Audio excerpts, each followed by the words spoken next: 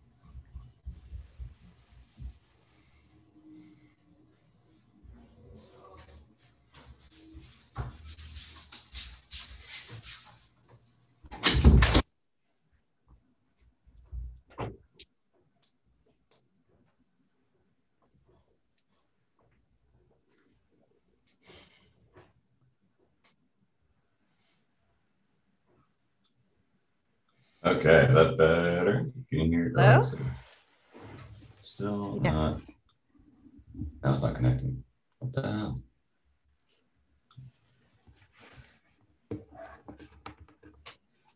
First, I couldn't find my AirPods, and now they aren't connected.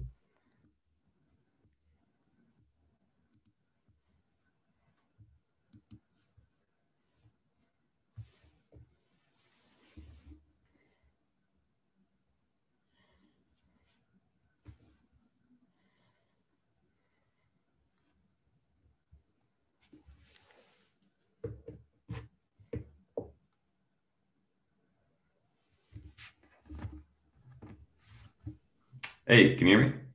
Yes. Okay, Can. cool. AirPods are being super weird. Okay. They're like connected, and I can't change the audio on them, so I'm like trying to figure out how to get them going. No worries. That's Anyway, why we have extra time for tech issues. So if you want to try to figure it out, that's fine. whatever. As long as you can hear me.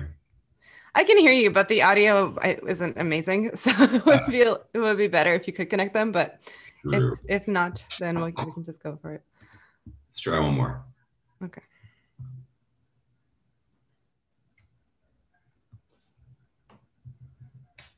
Okay, I got a little beep. How's that?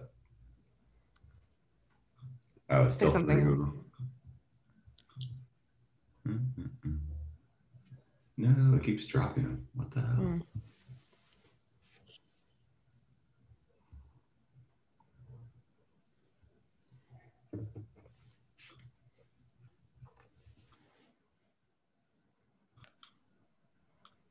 Is this better, different, worse? Yes. Okay, I can there we go. hear you properly now. Awesome. Whew. All right. Right. First hurdle is done. Cool. So No can I kidding. ask you to record locally on your machine? So we have the clean audio of you. You can do it through QuickTime or whatever works for you. Yeah, do you want to give me record permission? Oh, Oh, sorry. you I mean me mean, separately. Got it. yeah, Sorry. you separately, like record to a local file. Mhm.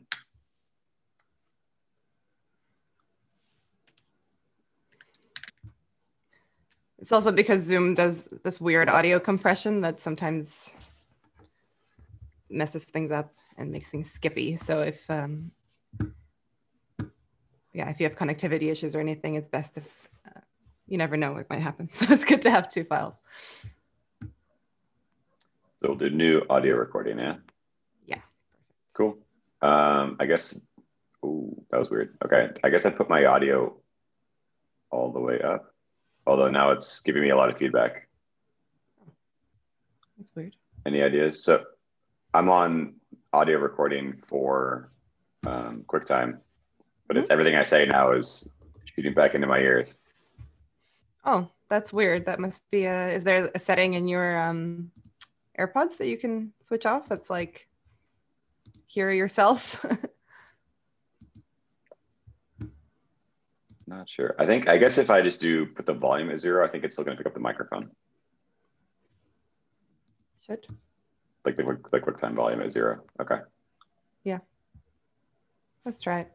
Anyway, we'll always have this audio as backups. Go with it. Cool. Yeah. Sounds good. All right. So welcome to the Content Stack podcast, as yet unreleased.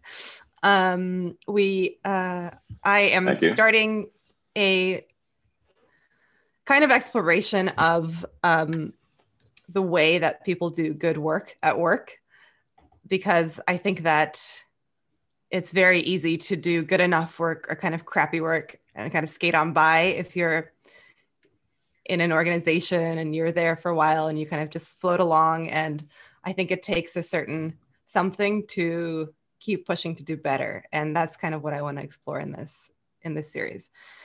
So first of all, if you could just imagine that the listener to this has no idea about the world of tech, startups, building products. If you could explain, like I'm 5, your job. Ooh, an ELI 5, I like this. First off, morning, Varia, afternoon, I guess we should say. Our introductions, if this is a proper podcast. How are you? I'm well. I should let you know that I'm not going to put this out as a single audio file. Like we're just going to record and then I'll pop it out. I'll actually do a bit of like cutting and pasting and editing to make it into a little bit more of a comprehensive story. So that's why also you should feel free to, I should have said this up front, jump around, like go back to things. It's okay. It doesn't have to be all linear. We can always chop it back together. So. That's good. Last podcast I did, it was all like very much linear, which is interesting. It was like in a studio. They just did start to finish. Cool. So yeah, I guess to answer your question, ELI 5, what do I do? It's a great question. So the best way I can describe it is every job and every every function of every company has like a who, what, when, where, why, and how. And so as far as product engineering goes, product management is kind of the what and the why. So what are we building and why are we building it? Engineering, the actual people, the developers, the coders, the programmers, however you want to name them, and they probably have their own thoughts on this, is going to be the how and the when. So how it's built and when it can be delivered. And then basically for our company, because we are a small startup and we're hyper-focused on our customers, which is kind of the intention of most small to medium-sized companies before they get too big and stop caring about their customers. The who is our shared persona of our customers. And the when, I guess, is as soon as possible. But that's it. So that's the who, what, when, where, why, and hows. I might have missed one, but that's close enough. Okay. And so how did you get here? How did you get into this world? Yeah, it's a good question. So I after business school, I moved to San Francisco kind of for the purposes of checking out this whole tech startup thing, somewhere around 2012, 2013. And my first kind of foray break into it as a sort of traditionally non-technical person was in sales. So I was on the sales side, actually selling enterprise software. I thought it prudent to learn as much about the software I was selling in order to actually sell it as effectively as possible. And by virtue of learning about the software, I ended up learning more than some of the actual product managers at the company I was working for. That sort of helped shoehorn its way, and that plus the feedback I was giving to the product leader at the company kind of helped sort of, I guess, dovetail me into transferring roles and transitioning from the selling side to the building side. So I became an associate PM and then sort of helped actually do a redesign of our app there. It was a company called DNN Software, or .NET Nuke for some old school .NET people, and sort of helped lead a transition there actually from an old school, I guess you could say, monolithic on-premise CMS, .NET-based CMS, to actually one of the kind of first decoupled CMSs. And so we were directly competing with, the likes of the Contentfuls of the world back when they were sort of early on, and a few other companies that have since sort of started either faded or they kind of pivoted themselves. But it was one of the first sort of decoupled CMSs, and that sort of like gave rise then to the fully SaaS-based headless CMSs of the world that we're in today. Can you tell me a little bit more about that moment when you realized that, hey, this is something I'm pretty good at, and maybe this is something I could do, product management? Yeah, I mean, I think it's important to just realize that learning doesn't stop after you get a degree. And so, there's never a point at which you can say, okay, well, I've learned all I need to learn, and now I can just take this knowledge with me for the next 35 or 40 years of my career. And I think that's especially true in such a meritocracy as the sort of tech world is, where people without any sort of traditional education can learn everything they need to learn, just essentially for free as well, if they're that curious and that keenly interested in it, and end up making some really impactful progress for themselves, and then basically making a huge impact on the organizations that they're working for. And so I think with that understanding and with that sort of openness and all the knowledge being out there, you just have to go and find it. It sort of just gave me the push to go and discover more. So by virtue of listening to podcasts, watching YouTube videos, actually taking some sort of lightweight coding courses, kind of everything sort of started to come together for me. And then, from there, I just kind of kept pushing to understand that there's in any role for or in any company, I suppose, your customers have certain jobs to be done, and trying to understand what those jobs are and helping them do them more efficiently, more effectively, cheaper, faster is kind of the key. And so it's really just having that like very simplified lens, and sort of letting everything else fall by the wayside. That kind of helps the cream rise to the top in terms of what you build. And that's really how you prioritize, right? So the fundamental sort of day zero question is, does feature X make it easier, faster, cheaper, more enjoyable for our users to make progress in their lives? And it's not for the users to actually accomplish a task, because we can't always define the task for them, but it does make it easier for them to make progress, right? Because sometimes the task isn't done once our job is finished. And so that's kind of like the day zero question. And from there, that's how you sort of start to prioritize. And then that's how you sort of start to actually help users make progress. Is jobs to be done a methodology that's common in product management? Not as common as you'd think. It kind of started up, I don't know, I wouldn't say 10 years before I got into the field, that's for sure, by a guy named Clay Christensen out of Harvard Business School, and he wrote a couple books on it, which are pretty cool. The penultimate one, Competing Against Luck, is really, really powerful. It's kind of on jobs to be done. He sort of talks about milkshakes through a drive-through and sort of Snickers bars and some other really quirky but interesting I should say, just like case studies. And then that kind of got picked up by the likes of Des Traynor at Intercom and a few other, the guys over at Basecamp as well. So they kind of talk about it a lot in the thought leadership realm. But then I think what's becomes really challenging is, how do you translate thought leadership into action leadership, right? And I'm realizing more and more that being a thought leader is cool, and it gives you really good LinkedIn recognition and other sorts of recognition on Twitter and the places like that. And, it helps land you a podcast role, which is kind of always fun. What it doesn't do is it doesn't help you actually build cool stuff for people that's actually useful and helps them make progress. And so I think that's maybe the biggest reason why it's not as widely accepted as it maybe could be, because it doesn't really give you an action plan. There's no game plan there. It doesn't lay out like a roadmap for how to be successful. It just says like, here's how you might think about things in a world where you actually are interested in competing against luck, right? So in a world where you're interested in making decisions that are based on fact and based on observation. But then it's like, okay, well, let's try to implement this, and very few actually do it well. So I think that's really where it starts to fall down, unfortunately. And that's kind of, I think, the issue with all, not to segue too early, but I think the issue with a lot of the thought leadership that's out there, where someone writes a big long paper, sounds good in theory, but in practice, it was a little bit too academic for the real world. And I think maybe that's the case with jobs to be done in a lot of ways. Yeah, I think I learned about jobs to be done in the context of advertising strategy, which was, I know the milkshake example from that. it was very much like you have to think about what job your product is doing for the audience and target your message to sell it around that.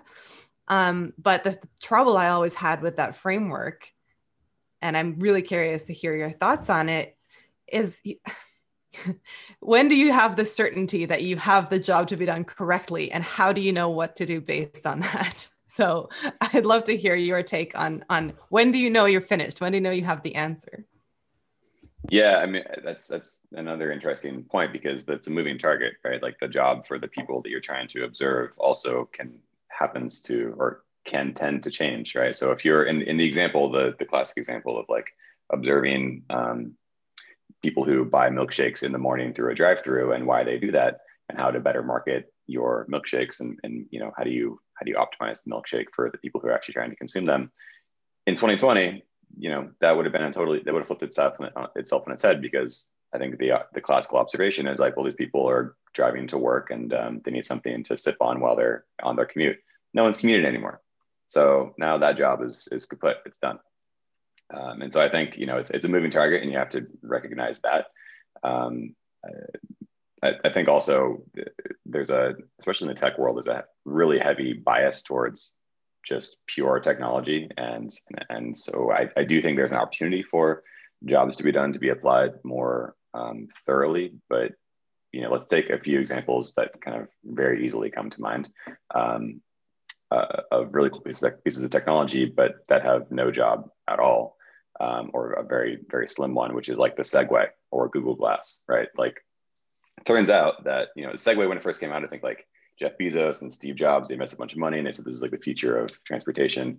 Turns out this little thing that's held up by gyroscopes that goes slightly faster than you can walk, but not as fast as you can run, and is completely made useless by like stairs and curbs, is like not that helpful for transportation, for the mobility for people.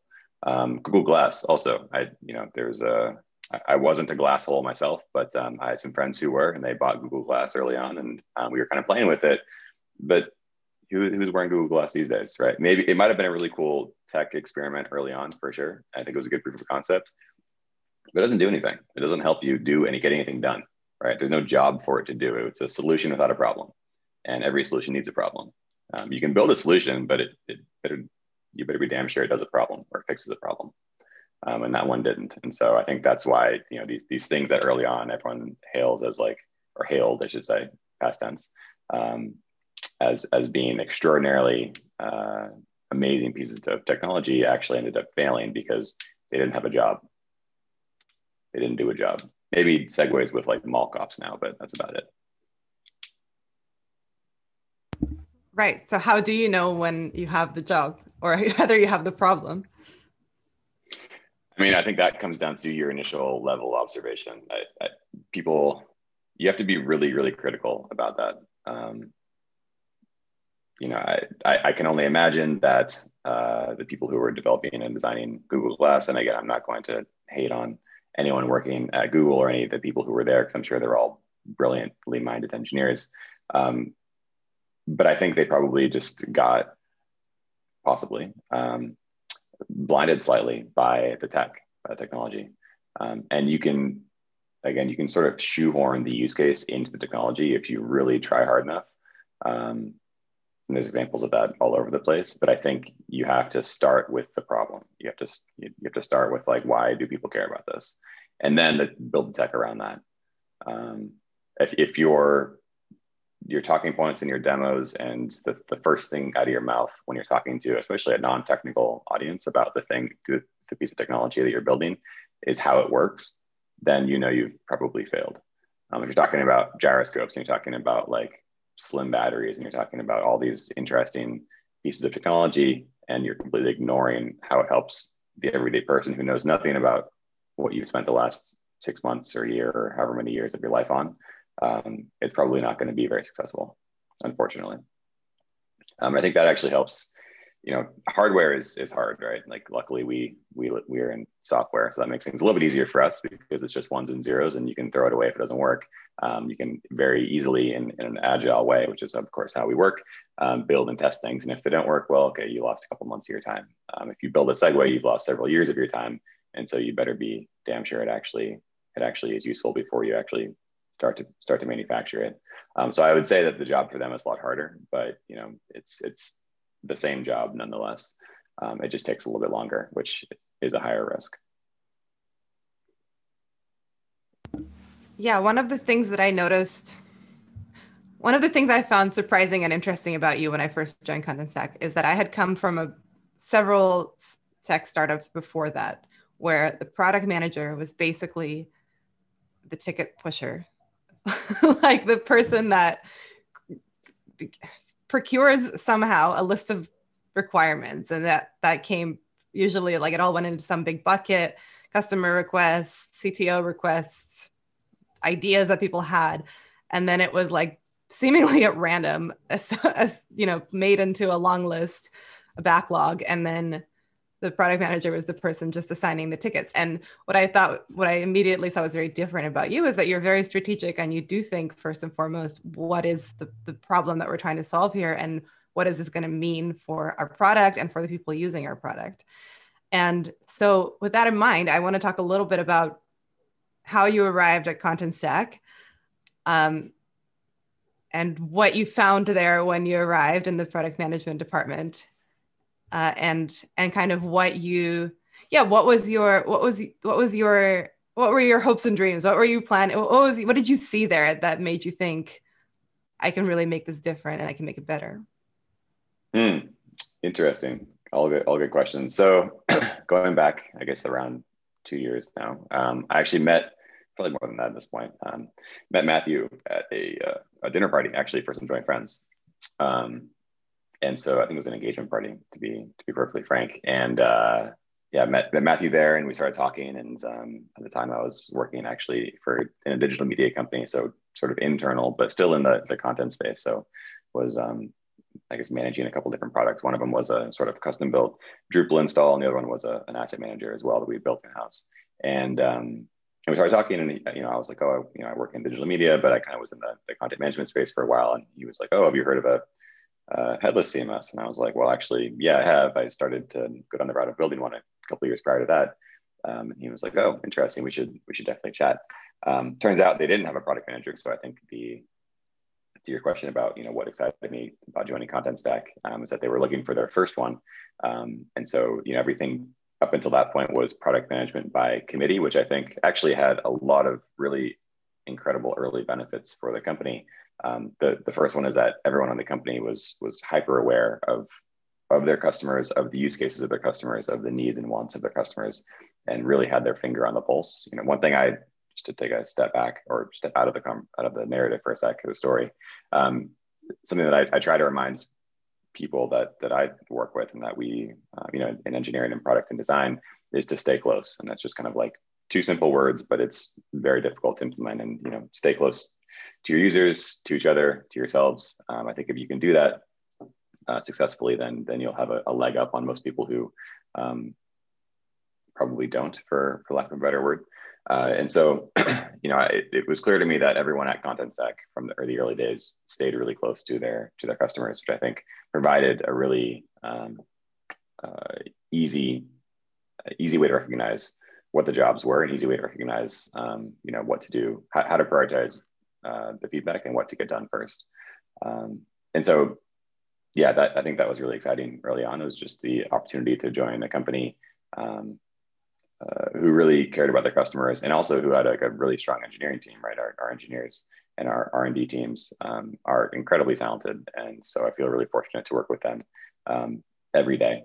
And we had an opportunity to continue to grow the team as well, which was great, along with the business growing. And so I think it's overall been like a really good model, one that is probably, and we talk about this internally all the time, one of our superpowers, which is our R&D teams and our customer success teams, which really gives us a really nice window into our users, and it makes my job a lot easier, which is great.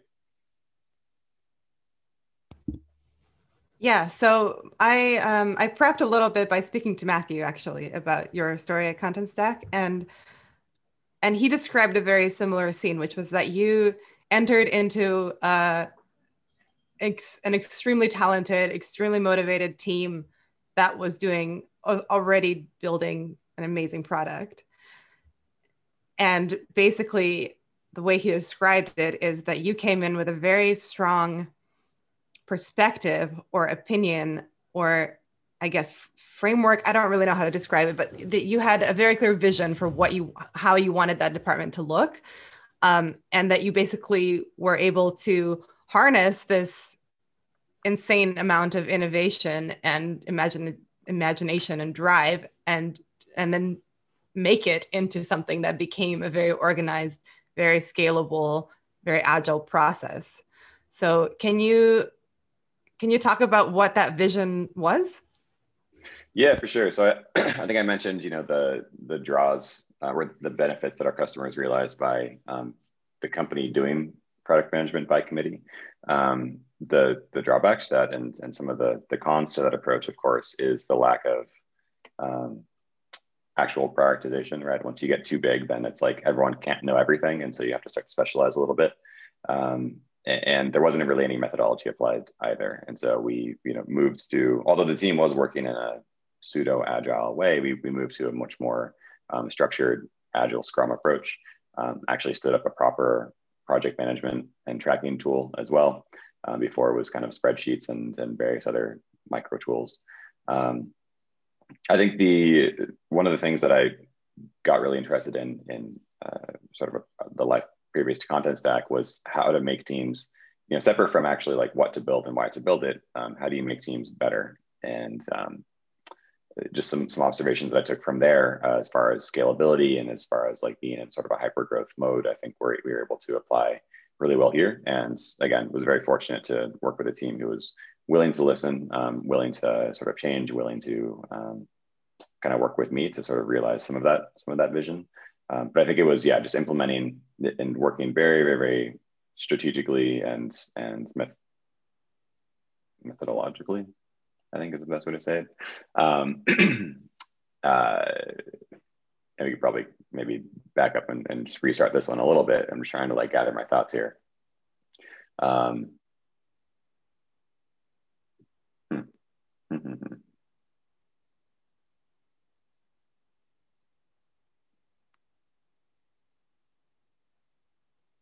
Yeah, it took a while.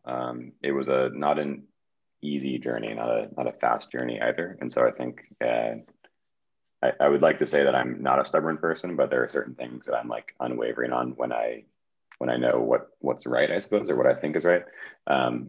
There's a saying from a very famous again, thought leader, but he is actually an action leader as well. And I think he started a little company called Amazon. And he said, we're very stubborn on the outcome, but we're very flexible in the details. And so I think for me, it was like, all right, guys, here's where we want to get to. Here's the outcome. I don't necessarily care how we get there. Let's try 2 or 3 different versions. Let's experiment a lot. Let's be wrong a few times and be okay with being wrong a few times. I think that like openness and willingness to exchange ideas was really beneficial for the teams because we were again able to sort of like see the North Star and everyone was able to align to it. But then exactly how we got there changed every couple of months as we sort of pivoted slightly. It's a big ship, right? So again, the team that I came into, the engineering team that I came into, it was, I don't know, probably 40 engineers at the time, 50 engineers at the time, and 1 PM. That's like a wildly unbalanced ratio. And so it's a big ship. And how do you steer a big ship? Well, the answer is very slowly. And so it took some time. But ultimately, again, very much worth it. And the job is never done. To your question earlier, how do you know when the job's done? Well, our job is not done at all. So we've also been very fortunate to work with some talented program managers. At the time, they were kind of project managers, but starting to try and pivot them and transition them to think of themselves more as managing a software development program and not just a series of individual projects. And then on the tooling side, of course, we're still kind of getting better and learning. But incremental progress always.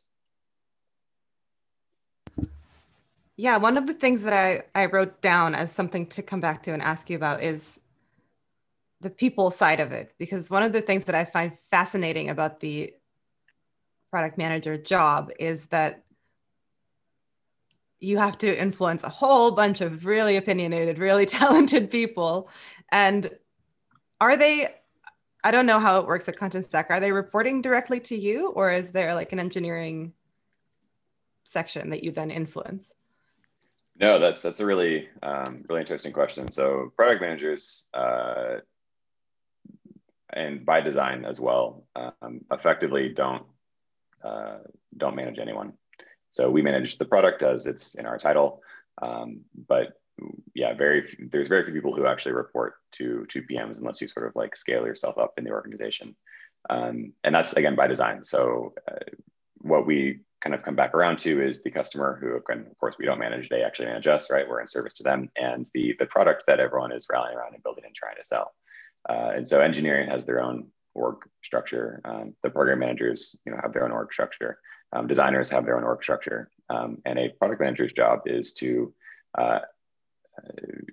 basically, how do you engender yourself amongst a bunch of different teams, like basically every single team in the entire company? And how do you gain what would be considered soft authority?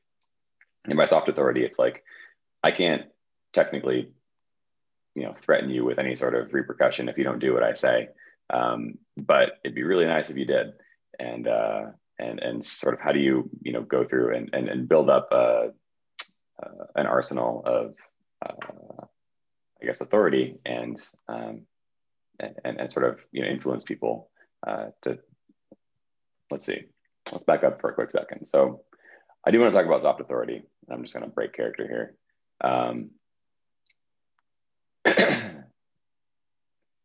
But I'm not sure you're really sure the best way to describe it at this point. I'm trying to think.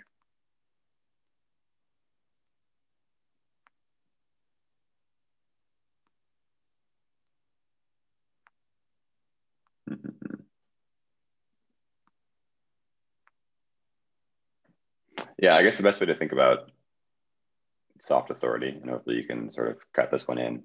The best way to think about soft authority is that I can't tell anyone what to do, but I can tell them why they should do the thing that we're talking about, that we're asking. I can talk about the outcome that we're expecting, and hopefully through my level of conviction and effectiveness in convincing, actually gain consensus and alignment and move forward from there. I think the best thing that we, kind of talk about here as product managers, especially effective ones, is separate from building the right thing the right way. And those are two different things I should mention. So you can build the wrong thing the right way, and you can build the right thing the wrong way. But the third dimension is, how do you get better at building the right thing the right way? And so there's kind of three different dimensions there, and all of those are equally as important. And the third dimension, about how do you get better at doing those two things, is one thing that isn't talked about very often or enough. But I think that's really where these incremental experiments and incremental progress comes from, and that ultimately builds up to be a body of work and a body of knowledge. Hopefully not institutionalized. Hopefully it's shared and recorded and a little bit more long-lived than that. But that everyone who joins the company can benefit from.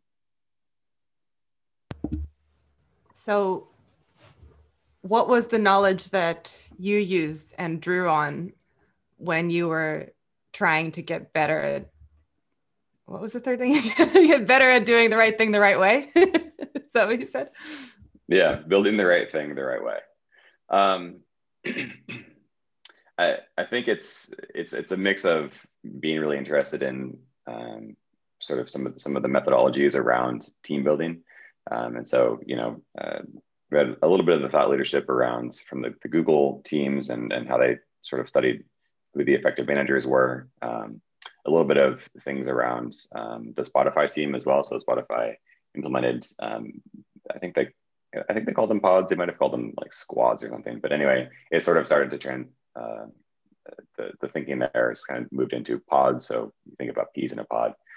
For their teams, and a pod itself as an engineering team is basically a multidisciplinary group of individuals who can come together and basically solve any problem that's thrown at them, as long as it's consistent with their capabilities and skills and like the charter that they're given. And so the idea there is that's really how you effectively scale, especially scale horizontally, right? And so if your product gets bigger, if the things you're trying to do get wider, if your ambitions get broader, or get larger, you can essentially by applying some very lightweight methodologies and principles to these teams of individuals that might include your developers, your designers, your product managers, and your sort of program managers or administrative people. And you can think of QA and documentation and DevOps and all the other functions as sort of like a scaled function that might work across all pods. But basically, your core pod members should be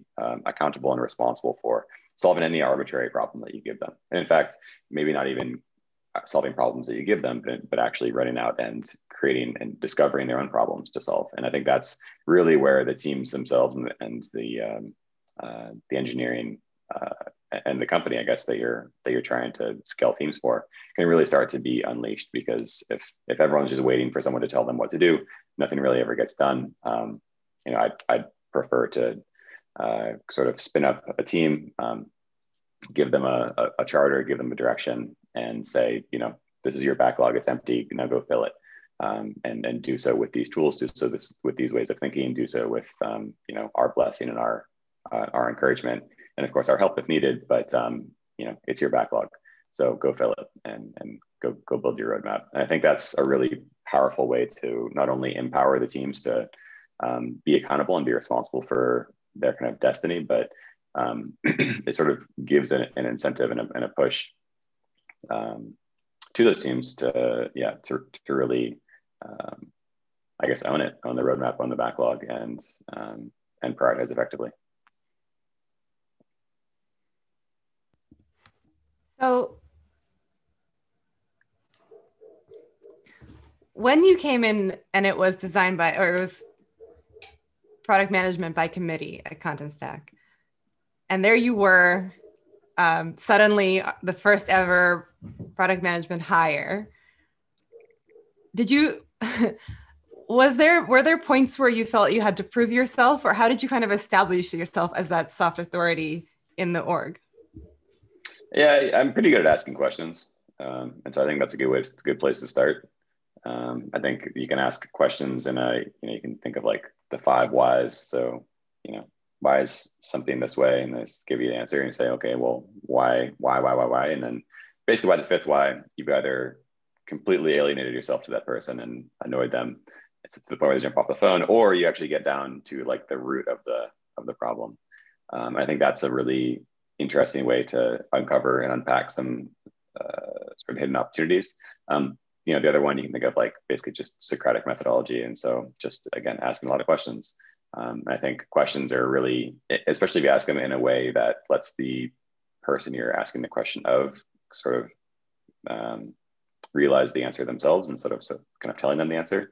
That's really effective method for sort of coming in and building that soft authority, or build, I guess establishing yourself as someone who actually does know a little bit about what they're talking about. But yeah, I think it was, it's always going to be an uphill battle, of course. But again, the team was amazing. That's kind of one of the reasons that I joined, and was really curious to learn. And it was an area that I thought I had some knowledge to provide. And I think that made it pretty easy. It also kind of started with a series of principles. And so I kind of did this big long manifesto. It was, I don't know, like 12 or 13 pages, along with a big long deck, and sort of gave that to our leadership team. Went to India, flew to India. So for anyone listening to the podcast, our R&D is located in Mumbai, India, and did several days of presentations to the teams there. Of course, answered questions and just kind of talked about the things that we're going to try to get done and the direction that we're going to go in, and kind of pointed them to the North Star and said, I don't know exactly how we're going to get there, but we're going to figure it out. And I think just being that transparent and that, I guess, vulnerable, but also being very confident in the outcome was really helpful. I think that kind of gave people, the confidence that that the person who's trying to lead them actually is genuinely interested in doing so effectively. And so I think that really helped. But of course, it was a bit of an uphill battle. But I think asking a few basic questions early on and introducing a few basic principles that are common sense, right? Like nothing is difficult about product management or agile product development. Nothing's difficult to understand, I should say. It's very difficult to implement. Easy to talk about, difficult to implement. And that's kind of the point. It's beautiful in its simplicity. When we like dissect the backlog and people are like, I'll give you an example. So most project management tools, of course, we use the Atlassian tool set, have a default sort of field that's called priority. And that's typically at first glance is incredibly useful for defining high, medium, low, or showstopper, however the t-shirt size, big, large, medium. I guess that's slightly different, but typically the priority field, first thing you think of is great. Okay, so this is going to help us separate the high priority items from the low priority items. It's actually turns out that's essentially useless in the agile development world, and the reason is because it's more multifaceted than that. It's more nuanced. There's more dimensions to the reasons you build one thing versus building another thing. That might be the level of effort that's required as well. So if something's really, really high priority, high effort, low priority, low effort, or somewhere in between, those can have an effect on whether you take something that is potentially low priority, but if it takes 5 minutes to do, let's just go ahead and knock that out because it might help fill up a sprint with some extra capacity the team has. It also helps to understand that a backlog is already a predefined list of items. The things that are at the top of the backlog are, in theory, much more important than the things that are at the bottom. And so, just with that, like very simple, very like deceptively simple idea, then this whole field and this whole concept of priority goes out the window, and for a good reason, right? Because then you remove any temptation for people to bicker about what is medium. Like define medium priority, define high priority. Like, well, no one can. So let's just forget about it. So I think it's, applying even the very simple concepts of prioritization to the way in which you do work, not even just the work that you do, is also very helpful. Yeah. So don't want to overcomplicate it. No, I think this is great. I think actually the very first thing you said, which was a few minutes ago, is something that I want to put a mental pin in to highlight, because the importance of asking questions is something that is so easily forgotten. I think it's something that it's something that certain personalities just have naturally. I think this ability to listen. I think I've read that introverts in particular are more likely to listen before they speak and that kind of thing. But I think there's an extra dimension there. So I'm definitely the kind of person that will sit there and listen and listen and listen and only then make a comment. But I think it takes an extra amount of effort to really inquire and really sit there and take the time to ask why and understand. And it's so incredibly important to bring that to your work, I think, no matter what aspect of work you're in. So, and it is a really good way to get people on your side, surprisingly enough. But I wanted to ask a little bit more about,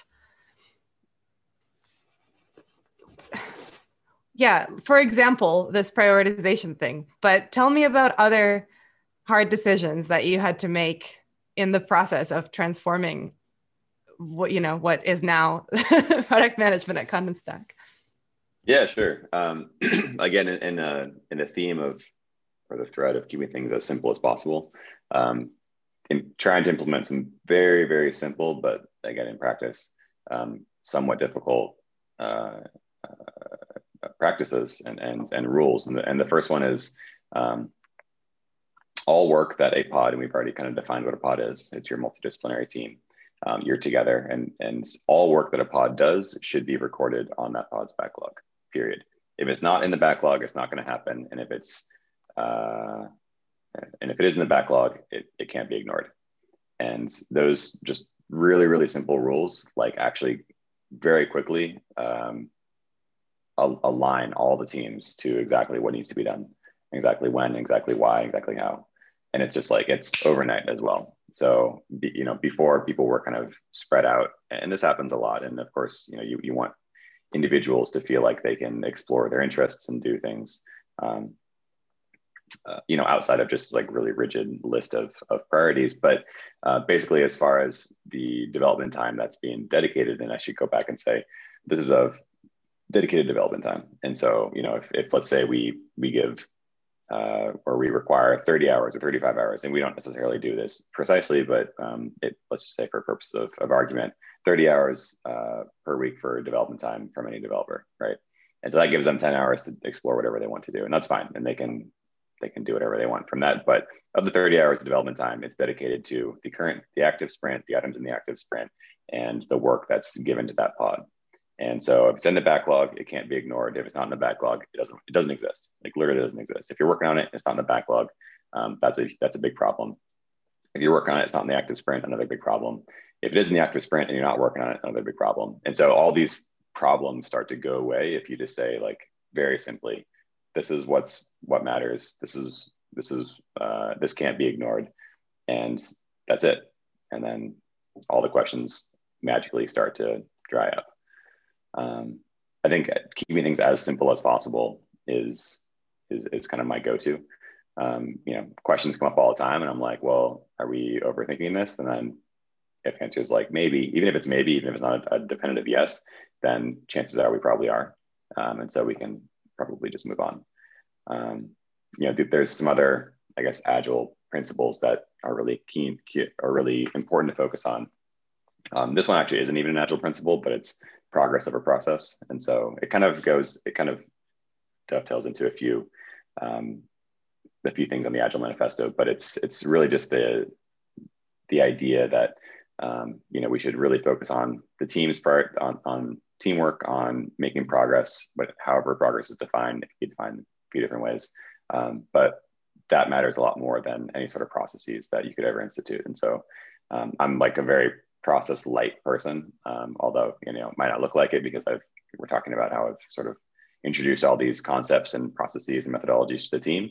But in fact, I'm like terrible at process, and I'm terrible at documentation, and I'm actually probably by all objective measures a pretty bad product manager by that note. But I think that's for me been a desirable kind of difficulty, because then it sort of forces me into the best practices. There's like that stat that like Fortune 500 CEOs have a 70% higher chance of being dyslexic or whatever, because that difficulty early on actually turns out to be desirable, because the challenge, the overcoming of that difficulty has led them to, to learn a bunch of things that were really helpful later on in life. And I think, again, me being like objectively a pretty bad product manager in practice or in theory has led me to actually try to force myself to get better at these best practices, which is then translated into, I think, good outcomes for the teams.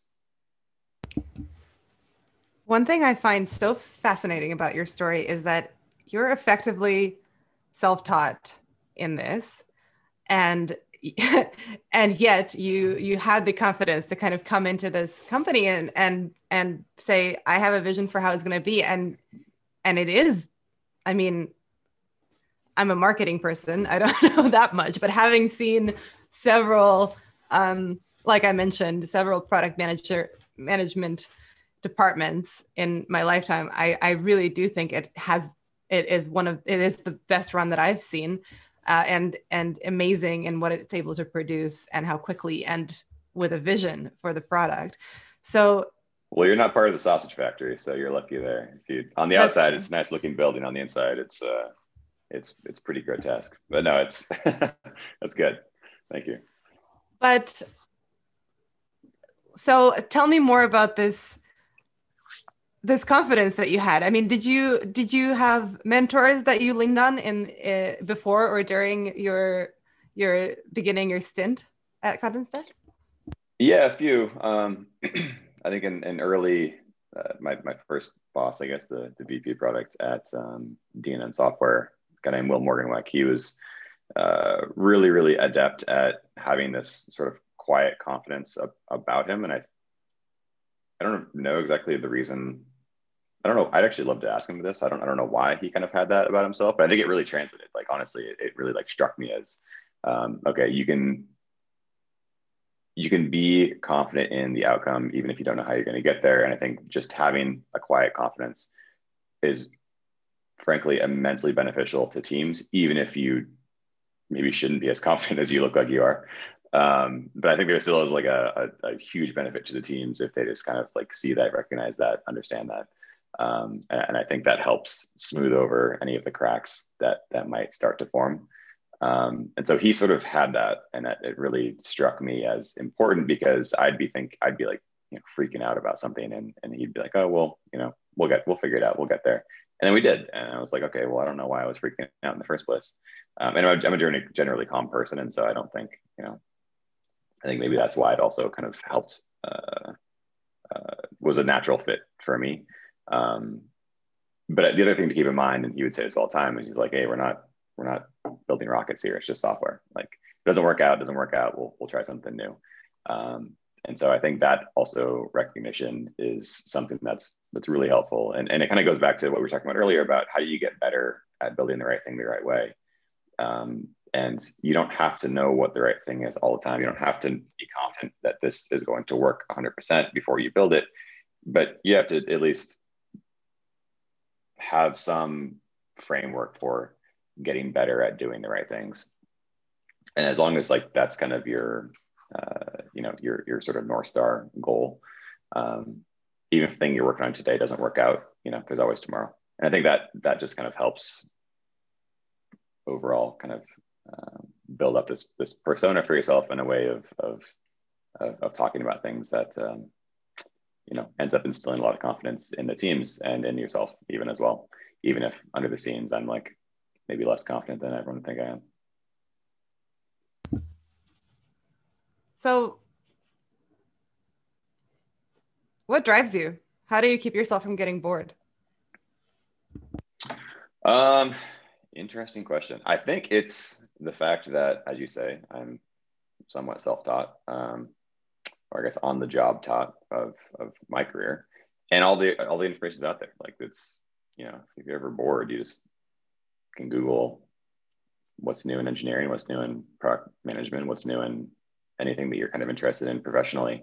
And there's a ton of information out there. Like, there's no way to be, you're only bored if you stop caring. As long as you continue to care, you can learn anything new that you need to learn and stay apprised, stay up to date. I mean, one of the tragedies of, I think, of our discipline and of disciplines, I guess, of the product development, and especially the engineering roles, is that, their knowledge isn't collective. Like, someone who's been an engineer for 10 years isn't 10 times as good as someone who's been an engineer for 1 year. They sort of have to replace their knowledge year after year. Accountants and doctors can sort of build upon all the knowledge that they accumulate, and by the end of their career, they're just like an absolute giant. But for the most part, if you're working in technology, every couple of years, you don't get to build upon what you learned a few years ago. You have to replace it. And so you're always sort of like struggling to maintain 100% body of knowledge. And if you don't continue to learn more and get better, then your knowledge will start to become outdated, and then your value will start to dry up.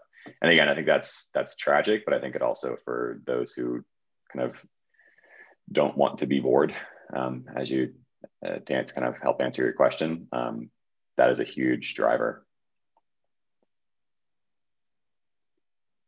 And okay, last general question I have for you before we go a little bit deeper into a specific project. But what is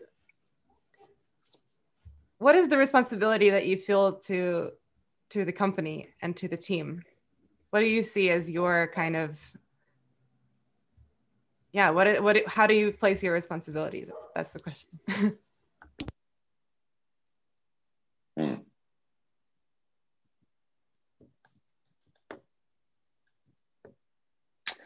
Interesting question. I mean, at first glance, I would say my initial responsibility is to help just usher in any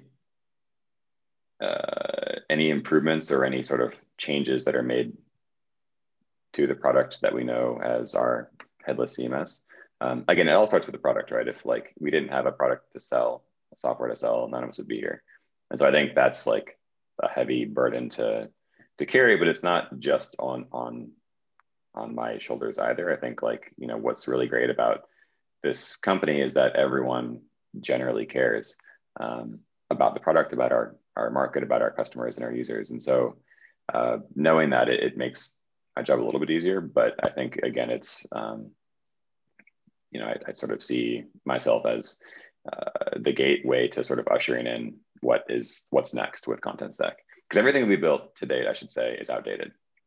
Everything. The moment you release it, it's outdated, and it's not by a lot, but by a little bit, right? The day that you build something, that very moment, and you release it, it starts to become outdated because everyone sees it, and then it's there. It's a static point in time. You can always make updates to it, but what is in production today is outdated. I think understanding that and knowing that is really important to realizing that it always has to continue to get better. And so just trying to figure out what that is, and especially, you know, with the resources that we have available to us, what do we do first? What do we do second? What do we do third? That's kind of my job, and that's going to help tell the narrative about what Content Stack means to all these different companies. I think story is really important. I think if you can tell a good story, you are quite far on your path to like understanding the subject you're talking about. If you can't tell a good story, then I think you're bad at crafting a narrative. And if you're bad at crafting a narrative, then you're bad at making people care about the thing that you're trying to do. So I think it's imperative to be able to tell a good story. And I think that's also part of my job, as much as I can make it. It's true. It's amazed me how much storytelling and being able to craft a narrative it really does impact any job in any organization.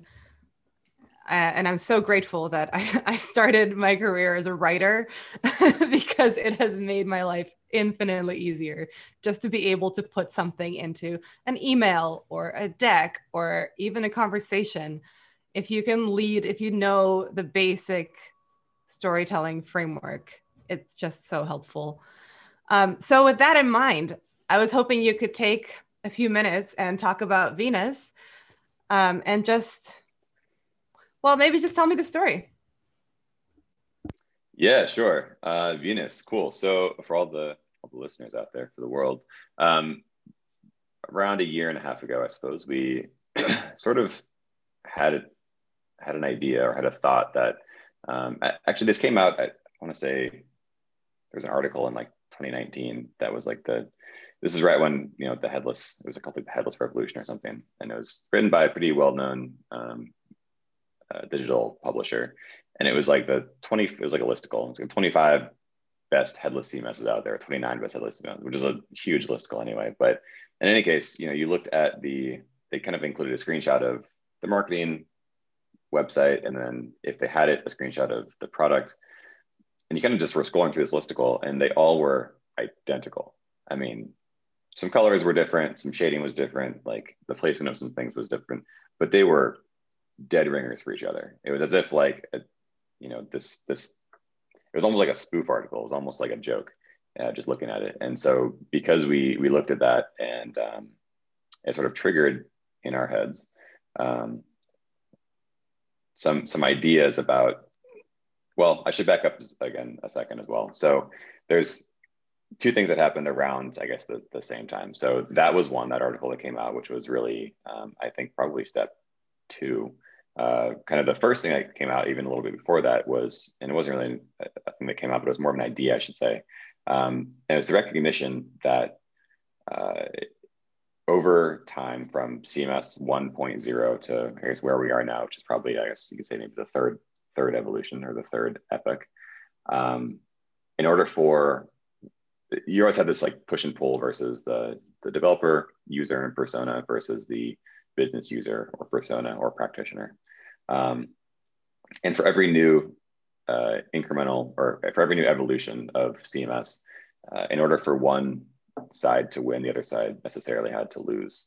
And so when Headless was a response to a technology shift. It wasn't a response to a business user practitioner needs or wants. It was a response to the rise in the capabilities in technology, in database and API technologies, in content delivery network technologies.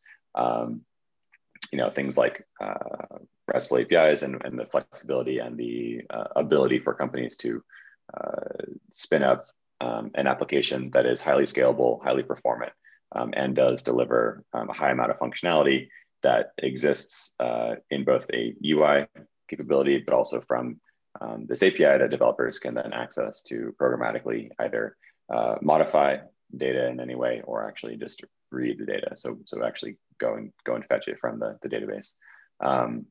Again, then a couple of years later, GraphQL came out and that has its own set of benefits. But basically, the headless CMS world is a response to a change in technology, not a response to a change in user experience. And so because of that, we recognize that headless CMSs are great for developers. They're not always amazing for business users. You'll find a non-technical user who's like in love with a headless CMS only because they have the confidence that what they create won't break the web page, which they probably had done several times previously. But if you ask them to, on first glance, look at a headless CMS on the page where they would create their content, they probably wouldn't say it's like an amazing looking experience and a really cool thing to use, because fundamentally all a headless CMS is a form builder. So all you're asking users to do is fill out forms. And in our opinion, filling out forms is not particularly delightful. In fact, kind of sucks, and it's like really boring. And that's someone's job. They might be reassured that with the confidence that they're not going to break the website that they're trying to make edits on, they're not going to particularly enjoy filling out that form. And so with the understanding, again, that headless was a technology-based shift, and that article that listed the 29 best headless CMSs, of course, which Content Stack was one, all looked the same. They were identical. We sort of undertook a project to explore how we could potentially make it so the business user and the developer both won. And by one, I mean like looked forward to accessing the application, looked forward to doing their job, looked forward to actually using Content Stack, and really like loved their CMS. And I think if you were to ask, take a poll of 100 people, do you love your CMS? Yes or no? I think 99 of them would say no. So we're looking to get at least a few more yeses. And so that kind of led us down this route. And so, it was kind of based on those ideas that, forms suck and most CMSs look the same. The other thing from a competitive perspective is that, a lot of the current market participants haven't really updated their user interfaces in years either. And so we thought that there might be a chance that there'd be some competitive pressure for us to make that shift. And there also was a chance that if there wasn't, that we could at least kind of get out and ahead of this. And so those are sort of our initial motivations. Yeah, hope that helps. It sounds to me like this is a departure from jobs to be done. Is it? Or was there a job that you identified? Did you use that methodology at all in your development of Venus? That's a really interesting question. We will. We have not yet. And I say that because the current iteration, what Venus will be once it goes live, is just starting to scratch the surface on exploring not some new jobs, but exploring some jobs that do exist, but they just aren't being fulfilled in a very meaningful way yet. But fundamentally, version 1 is just, I should say, kind of like an updated user interface that does fulfill some like incremental user needs and wants that have been sort of requested, and that sort of helps smooth over some of the cracks with the existing sort of traditional form-based editing system. Now, the job that we're hoping to explore, and one additional question that that we're going to be diving deeper on, is going to be like trying to recognize and understanding and exploring what content management actually means from a form factor based perspective. And what I mean by that is like there are examples out in the world of applications and services that do content management with a capital C, capital M without being a CMS. And that's a really intriguing concept. Understanding that also is to understand that a particularly uncomfortable truth, which is that no one creates content in the CMS. And everyone's like, oh, like a CMS is of course where content goes and it's published and it's created. But in fact, no one creates content in the CMS. And if you take like 3 seconds and you just think about that, it kind of makes your skin crawl a little bit, especially for people who are working CMS. But it's true, right? If you look at like how content generally is created, it starts, you know, in some sort of messenger tool, like an email or a Slack message. Then it goes into some potentially project management tracker, where you're just moving tickets around from open to do and in progress and done, over to then some, you know, whatever preferred, I guess, word processing tool that person is going to use. So like a Word doc or sorry, Word doc, Google doc, Paper doc, Notion doc, whatever. And then things get copied and pasted into the CMS. And so what we are interested in exploring more is the job of content creation and then management generally, and moving ourselves closer towards incrementally towards the beginning of that creation process, in the hopes that we can shore up some of the long-lived tabs that every digital thought worker actually has, where, you know, everyone's windows are littered with like 1,000 tabs, mine included, right? And so if I can at least like get rid of a few of those, I think that would be really useful. To be clear, I don't want to necessarily replace Jira or Google Docs or compete with all of those. We're not trying to, as they say, boil the ocean here. But I think that for the job of content management as it relates to digital publishing, I think there are opportunities to help move people into working inside of a single system and sort of like prevent them from having to copy and paste or replicate data or having to, you know, create some sort of connector or integration into other systems to do these things sort of seamlessly. You know, there's another, I should say, uncomfortable truth, which is that a lot of the contemporary ecosystems and communities, you know, Jamstack being one, the mock architecture being another one, basically this idea that APIs are gonna rule the world and basically allow any service to talk to any other service. There was a promise made early on there that never quite came true, and at least it hasn't yet, which is that like, yeah, if you have an API and we have an API, like we're good. We'll just have one say hello to the other one and they'll shake hands and, you know, we'll be friends. That never happened. And it's because that development is hard. It's extremely hard. It still is hard today. And it's in some ways, sometimes even impossible. You know, you get, basically you're trying to make two people speak a spoken, it's as if you would basically have all the spoken languages on earth be introduced to each other. And the only thing they have in common is that they're a spoken language, but no one knows what the other person's saying. And that's basically how you might have some translators, and those translators kind of work in the middle and help to translate some of the spoken languages from person 1 to person 2, or from language 1 to language 2. But in fact, the two languages speaking directly at each other would just completely miss. They have no idea what the other person's saying. And that's analogous to how the software world is today, especially where, you know, all the marketing websites say we have an API, like you're good, don't worry about it. But in fact, you should worry a lot. And so I think that's kind of where some of our motivations, and going back to identifying the jobs to be done for content management, is leading us towards looking closer and closer at the earlier stages of content creation, and trying to not force the user to use other tools, but trying to provide opportunities for our practitioners and our users to sort of stay within one tool, if that's ultimately where they're going to have to go anyway. And so, you know, to the best of our ability, you know, project management tools like Jira and word processing tools like Google Docs are still incredibly valuable for a lot of use cases. It may not be as valuable as people think they are for the content management use case. And so trying to help them move away from those tools a little bit, yeah, in the context of content management.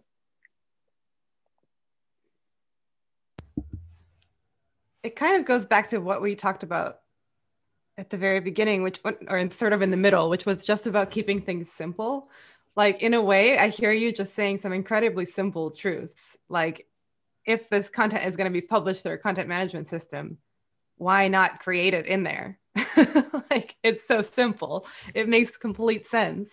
One last question I had for you about this is, you and I had a conversations at some point about the opinionatedness of software. And I wonder if you could talk a little bit about that, and whether your view on that has changed or evolved, or how this particular innovation fits into that view. Yeah, sure. That's an interesting subject to unpack. I think where we left off last time is we were talking about, for example, some of the legacy CMS players forcing developers to learn how to develop against their system, and forcing editorial users to learn how to edit and create content in their systems. And it basically is like, one thing that our partnerships and ecosystem person is going to hate me for saying this, but one thing that I kind of is a red flag for me with any application is if you require a certificate to use it. So if people are posting on LinkedIn like they have certificates saying that they're a registered Sitecore developer, well, they had to learn how to develop on Sitecore to get that certificate, and I think that's like fundamentally a waste of that person's time. And so I don't want anyone to have to get a certificate to learn how to use Content Stack. I just want them to be able to do whatever they want as they naturally would want to. And Content Stack should seamlessly fit into their workflow. And that is true for both the developer persona and the business user persona. You also have to make it attractive for people to use it. So it shouldn't just be something that it shouldn't be like the job's not done if it simply is not annoying. It actually has to be helpful and beneficial and delightful to use as well. If your litmus test is this app annoying to use, yes or no, I think you kind of also miss the point. And so it doesn't just have to fit into their workflow. It has to actually like enhance their workflow and accelerate their workflow to a degree. And so that's insofar as we're talking about opinions and having opinions on how people work.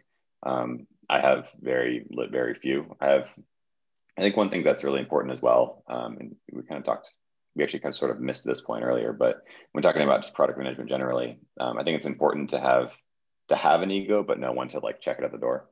I think it's important to like have opinions about things, but to also not be so ego driven and egotistical that you ignore what everyone else is telling you. And so to that sense, all I want to do is for people to say, this was really cool to use and I really enjoyed it and it helped me in a tangible way. And I think too often with technology solutions, the creators of that technology insert their egos a little too heavy-handed into the technology, to the point where then they're trying to tell people, okay, well, they think that just having the cool tech is enough, and they think that's like build it and they will come. And they're saying, okay, well, I built this really cool thing, and then they have to go out and convince people that it is really cool. And it's like, well, if it is really cool, people will come anyway. But what's also happening that's actually kind of interesting is that it's becoming easier and easier to figure out the right ways to do things. And there isn't just one right way to do things, but there is a sort of the tunnel is sort of the walls of the tunnel are closing in a little bit on certain development practices. And you look at some of the communities out there, like the React and the Vue communities, and one of them will make some incremental progress, and then everyone will kind of wait to see how the ecosystem reacts. And if it's positively, then the other one will just like catch up and do the same thing. One of them will kind of branch off to the side, and if it maybe it doesn't work out so well, then they'll like quickly backtrack and go back to fall in line with where the general zeitgeist and thinking is and conventional wisdom is. And so I think with that in mind as well, there's certain, there's multiple ways to do multiple, I guess, avenues to pursue, but they're very tightly aligned in terms of how they, the direction they're moving in. So loosely coupled, but tightly aligned, I guess, is the best way to think about it.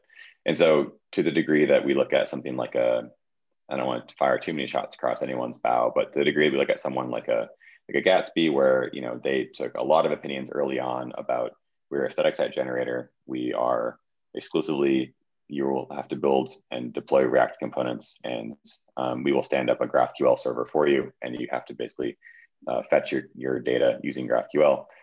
Having those opinions allowed them to form a very tight, and it obviously exploded, so it's incredibly popular for a lot of good reasons, and it allowed them to basically form this ecosystem of people who agree with them, but those who don't agree with them are sort of left in the dust. And then a year or two or three later, you have software like Next.js, which is sort of it's sort of a little bit antithetical to Gatsby, where it allows you to do all the same things Gatsby does, but it actually is much more flexible as well.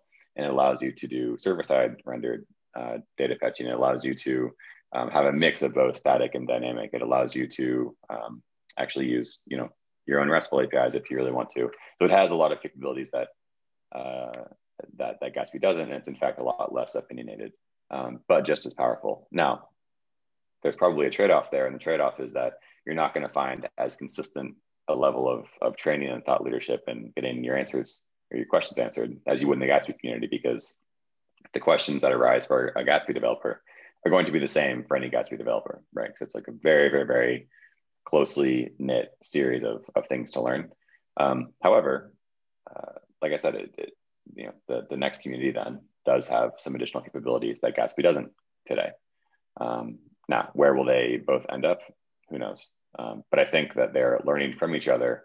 And the one thing that I think the next community learned is that we want to provide technology solutions, but remain as flexible as possible and have very few opinions about how those solutions are implemented.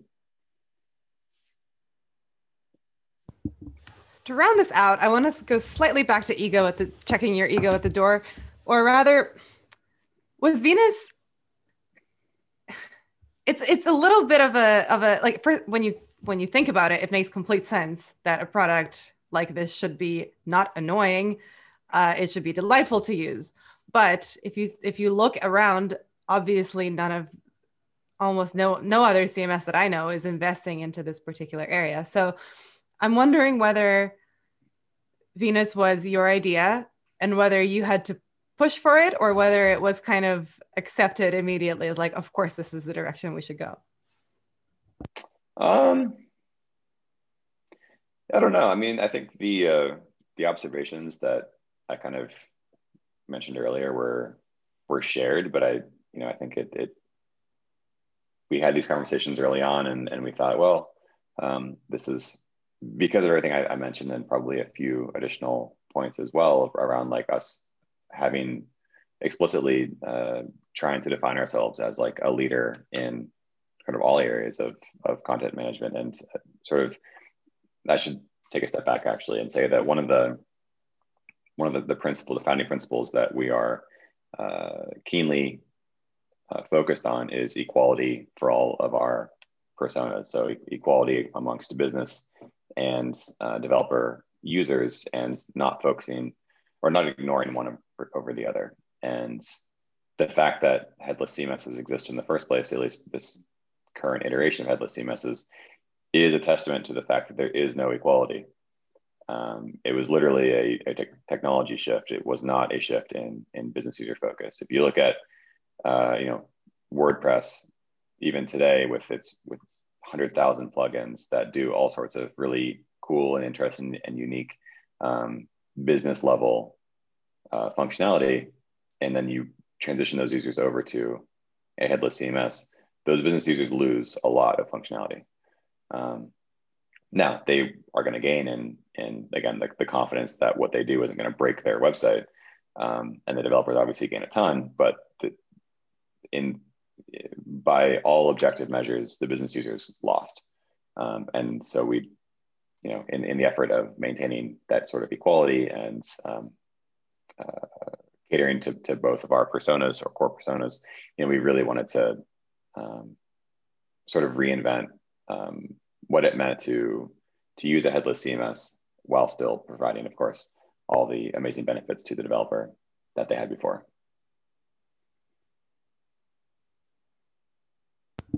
So it was so true to our company ethos that it wasn't really an argument. Not much of one, I don't think. Yeah, again, I think we all generally, the nice thing about, again, the company staying so close to our users, and by the way, I just stand on a soapbox for a minute. I think there's going to need to be a hard conversation around what we call the people who use our software and software in general. I think drug dealers and people who make software are the only people who have the term users, which I don't know what kind of camp that puts us into, but our customers, our practitioners, the people that log in, right? So we'll have to find a new term for this one of these days, but I'm just going to plant my stake in that camp. But yeah, so kind of going back to your question, there wasn't a big pushback. I think we all pretty easily recognized what the right thing to do was, and so the question was, how do we get it done? Awesome. I think that's all the questions I had. All hour and a half later. Is there anything that you feel like you want to go back to, or that I missed, or anything else? Just at the top of your mind. Let's see. I don't think so. Looking through some like Venus screens here. I mean, we talked about, that's the form builders, I guess. Talk about some of our motivations. I mean, I don't think that I'm not sure that the overall content is very clean. There's a lot of like ums and ors and Oh, you have people for that. I have people for that. Oh, that's good. Cool. It's amazing what they can do now. Is that right? You have software that does that even. Oh, cool. Yeah, no, I think that kind of covered it. Nothing else. No, it was great. It was great. I mean, I don't think anything was missing. And if you do feel like there's something that you wanted to add or whatever, we can always either record, or I can add it in the VO or clarify or anything else. So, yeah, thank you. This was fascinating. I enjoyed listening to your stories so much. And I will, I'll run it by you, of course, before I publish anything. But yeah, I'm looking forward to editing it into some podcasts. Cool. Thanks, Mariah. What's this going? Is this part of like your podcast, or is this one of the one that the Content Stack is producing, or where's this going? Yeah, it's a Content Stack podcast. As yet unnamed. I'm still noodling on the name, the concept, everything. But I think it'll probably be called What's Better. And it will be Content Stack branded podcasts. So obviously we have Neha's podcast Dreammakers, but that's taken on its own life as like a women entrepreneurs thing. So I felt it was time for us to have something that was a little bit more our brand.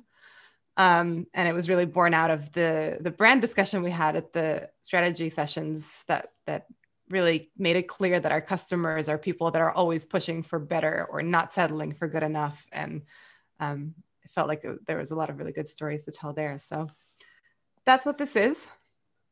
Stay tuned. I don't have any specifics on timings or anything, but I'm hoping to get it out soon. I just have to get a few more episodes under my belt. Yeah, nice. What are the other ones you're doing? So far, I did one with, I just did a practice one with my friend Eva at Commerce Tools, but actually it turned out to be a pretty good story. So there's that. And then I will be probably recording one with John West about his, if he agrees, his transition from building an entire industry and technology and then turning your back on it and going to something totally different. Yeah, and I don't know yet. If you have any other ideas, shoot them over. I'm always I'm still kind of, I have lots of plans, but nothing concrete yet. So. Okay, cool. Yeah, let's do it again. That was fun. Awesome. Well, yeah, I mean, there's